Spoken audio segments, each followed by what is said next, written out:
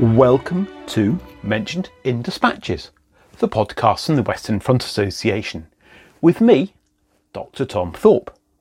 The WFA is the UK's largest Great War History Society. We are dedicated to furthering understanding of the Great War and have around 60 branches worldwide. For more information, visit our website at westernfrontassociation.com. On today's Dispatches podcast, I talked to Jos Hooby, one of the brains behind the recent computer game Isonzo that is set in the First World War. Jos was instrumental in developing this game with Netherlands game developers GameDrive. I spoke to Jos from his home in the Netherlands. Hi Jos, welcome to the podcast. Before we begin, can you tell us about yourself and how you became interested or connected to the Great War? Well, thanks for having me.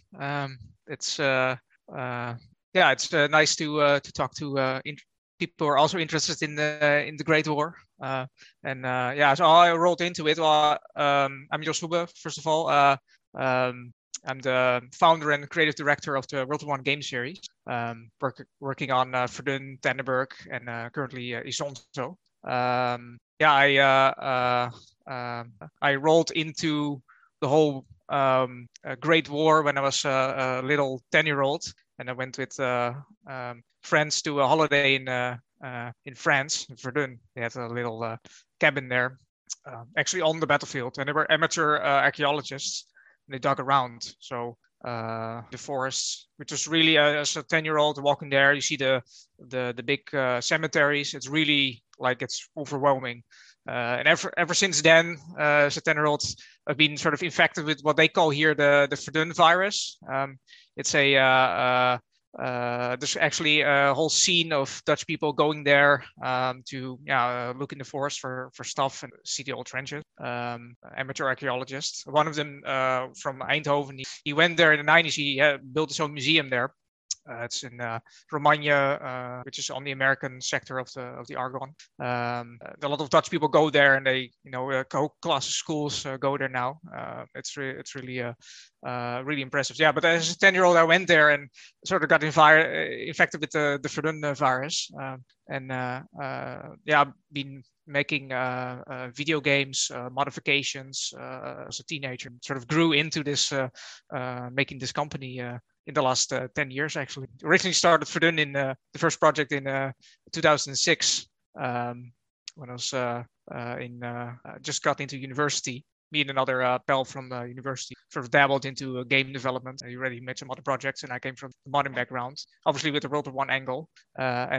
So we created this game, and it sort of evolved into a series. And now we're working on the third game already. Fast forward. Yeah. So, probably just for the benefit of some of our older listeners, of which I would include myself, if I was to get the game and you give it to me, what do I do, and what type of game is it? Yeah, so Verdun, Tannenberg, and Isonzo are what you would call first-person shooters. So you basically observe the game world through the eyes of a soldier, like from the first-person perspective, where you mainly interact. Your main interaction is with the weapon. It's always it's first-person shooter. It's also multiplayer, so you're connected to the internet, and other players they look from the perspective of the other, and then you battle it out. You basically reenact battles from open that can happen. Each match is different because people play the game. You can compare it to a match of soccer. So each football each match is another battle, and it can be another you fight over Fort Douaumont or on the Somme in Flanders, and the teams are different each time. So that's a big draw of the multiplayer. So you're not playing the same thing all over again, but each time it's different. People do different things, use different weapons. So that's if you don't know what first-person multiplayer shooters are, that's sort of the summary.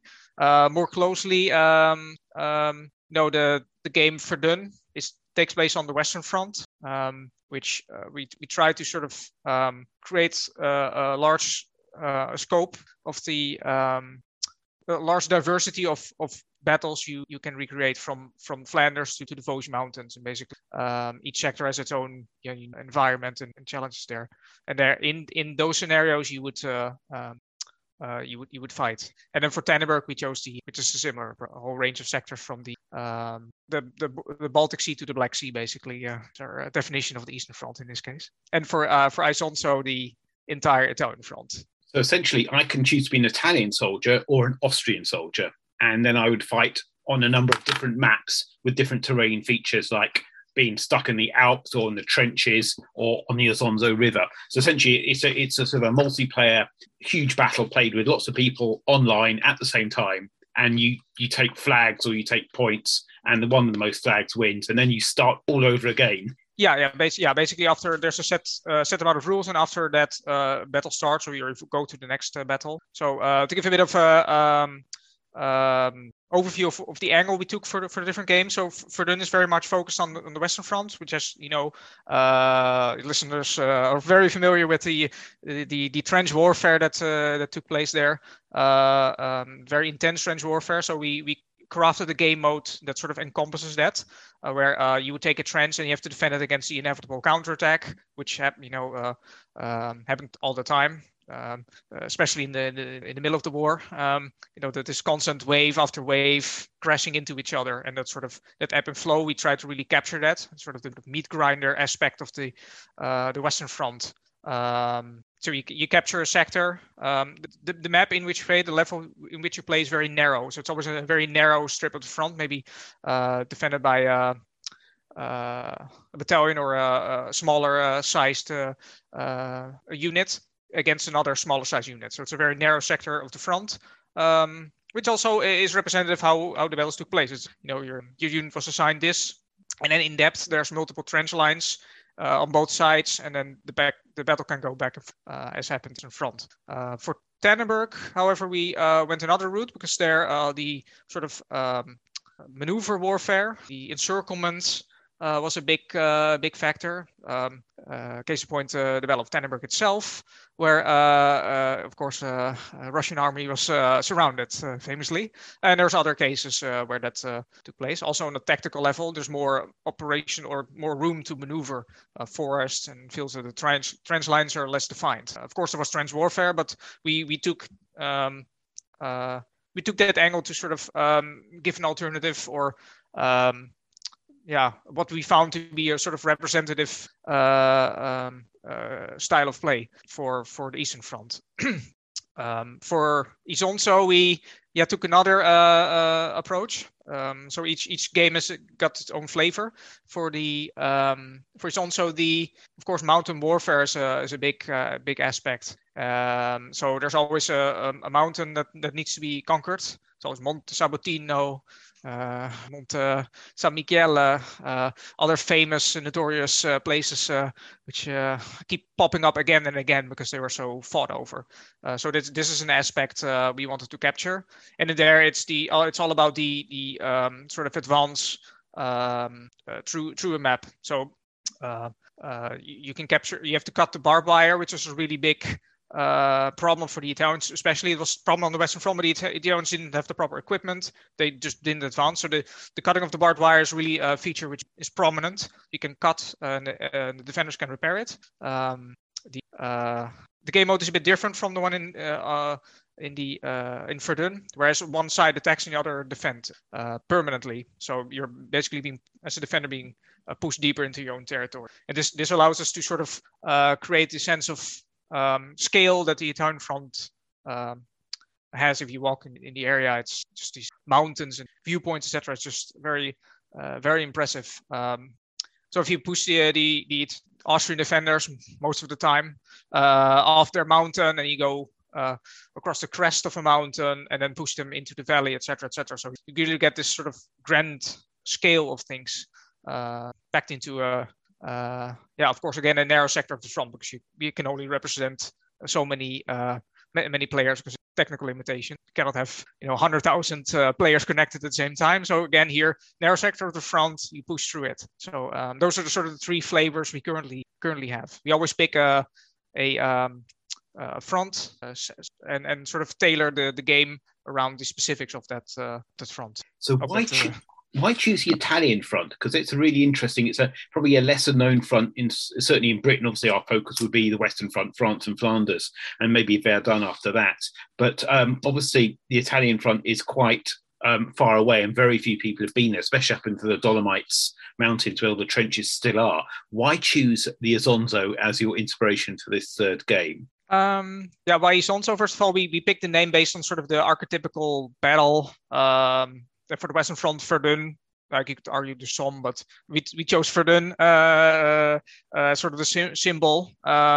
Eastern Front, Tannenberg, the most known battle, and also symptomatic or representative of the fighting as a whole. And of course, on the Italian front, Isonzo, the famous 12 battles.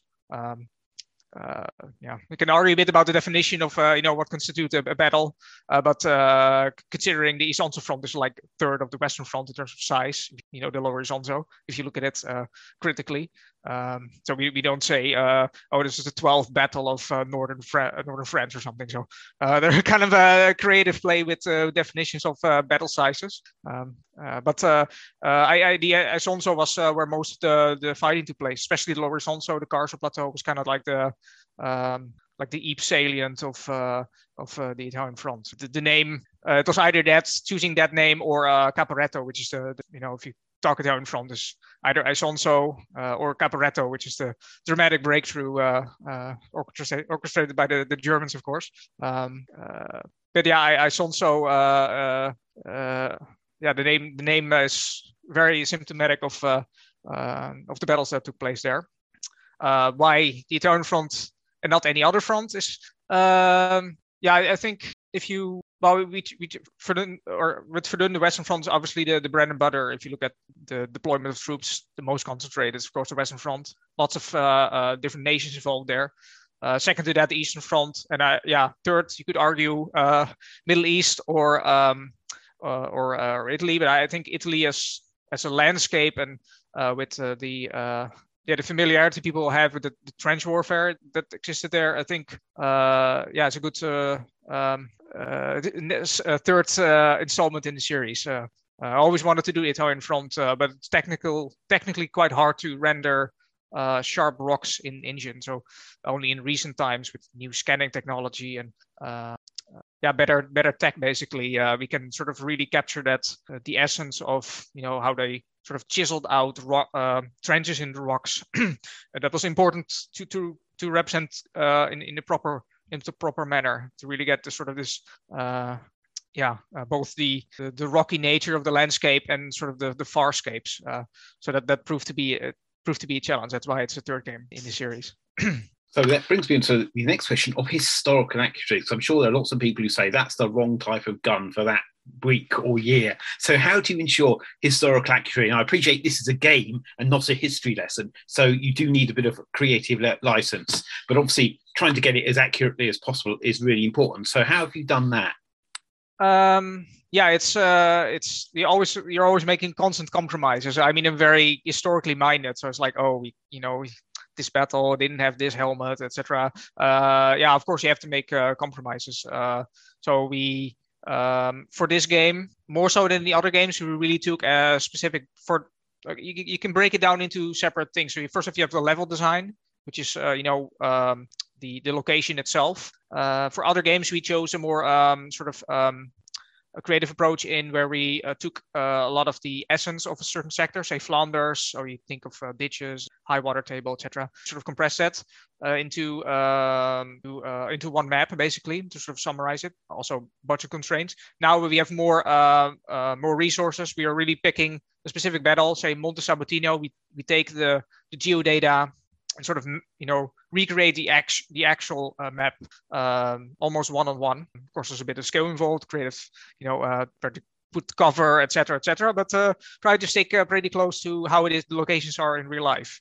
We went there almost 2 years ago to the locations, and you sort of get a feel for the scale, and it's nice to walk around there and see the things in how they are.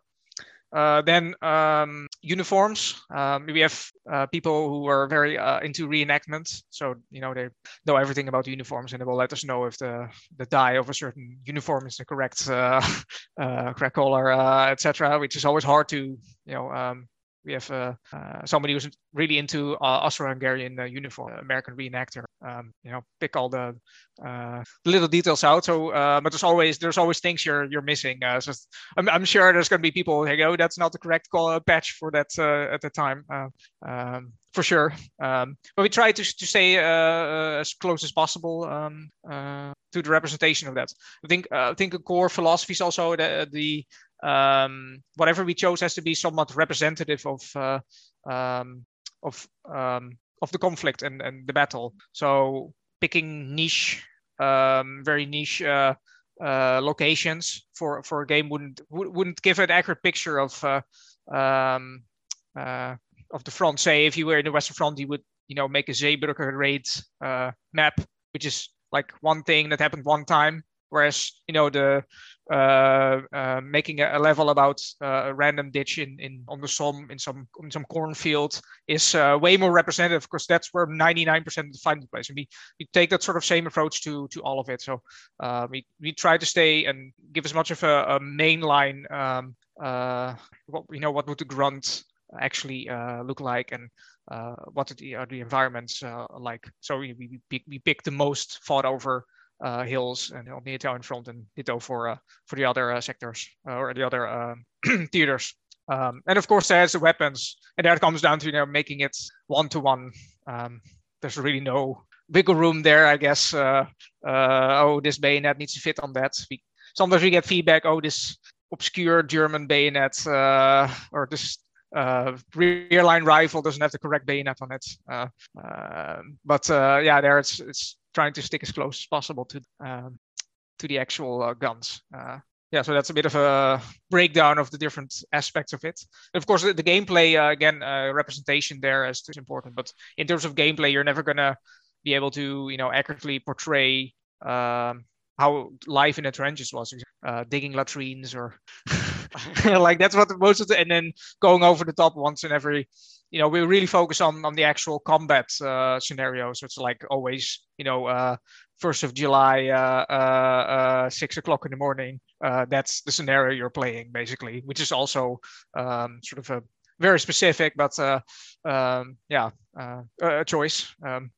Maybe there will be a game digging latrines at some point, but I think to give people an idea of how the fighting took place, of course, is how we went about it. And do you think, I'll start that question again. How do you think this will help with the teaching and understanding of the First World War? First of all, I think it's the way we sort of represent the locations. So it gives the people a good overview of where the different battles took place and the environments that they represent. I think it also will give, of course, the historical details, the uniforms, weapons, etc. That there's a preservation aspect of that as well. It's like, museums can go to a certain point, but when we have thousands of pieces of equipment that are all based on reality, it's sort of there's a value in that as well to learn about it. Different uniforms, weapons, locations. Sometimes we have to recreate environments that are no longer there. For instance, walking around Verdun today, it's all forested, but back then it was all destroyed. Carso, a similar situation where it's currently overgrown, but it was like a rocky scape back then. So it's sort of taking putting new goggles on people's heads to see, this is what it looked like. It doesn't look like today anymore like this. So there's an educative aspect to that, and also to show all the way the combat took place. So the cutting the wire, the different aspects involved around trench warfare and World War I warfare, and of course the casualties. It's very much killing and be killed. Especially in our game, is very unforgiving in that regard. It's not like any of the other shooters, more popular shooters where it's you can absorb a lot of damage. Here, if you get shot, it's over. You have to wait a bit in order to come back. There's no filling somebody full of bullets and then he's still walking. It's very ruthless, and I think that's also maybe an educative aspect to that as well, aspect of the war. Of course, we were kind of presenting it verbatim, so as much as possible. I think that there's an educative aspect in that as well. And my final question is, where can people play the game, or when can they play the game? We are recording in mid-February 2022. When is it going to be out? So Verdun Tannenberg already out on PC, Xbox, PlayStation, Epic Store, and other outlets. Isonzo is set to launch later this year. It's still a bit up in the air. Few months from now, similar outlets, all the platforms will be supported: Xbox, PlayStation, digital. So everywhere games are sold pretty much digitally, and they can find us at World War One. So www.1gameseries.com. Josh, thank you very much for your time. Yeah, thanks for having me. You have been listening to the Mentioned in Dispatches podcast from the Western Front Association with me, Tom Thorpe. Thank you for all my guests for appearing on this edition. The theme music for this podcast was George Butterworth's The Banks of Green Willow. It was performed by the BBC National Orchestra of Wales, conducted by Krish Russman, and produced by Biz Records. This recording is part of a collection of orchestral works by Butterworth performed by the BBC National Orchestra of Wales and supported by the Western Front Association. This is available from all good record stores under the record code BIS2195. Until next time.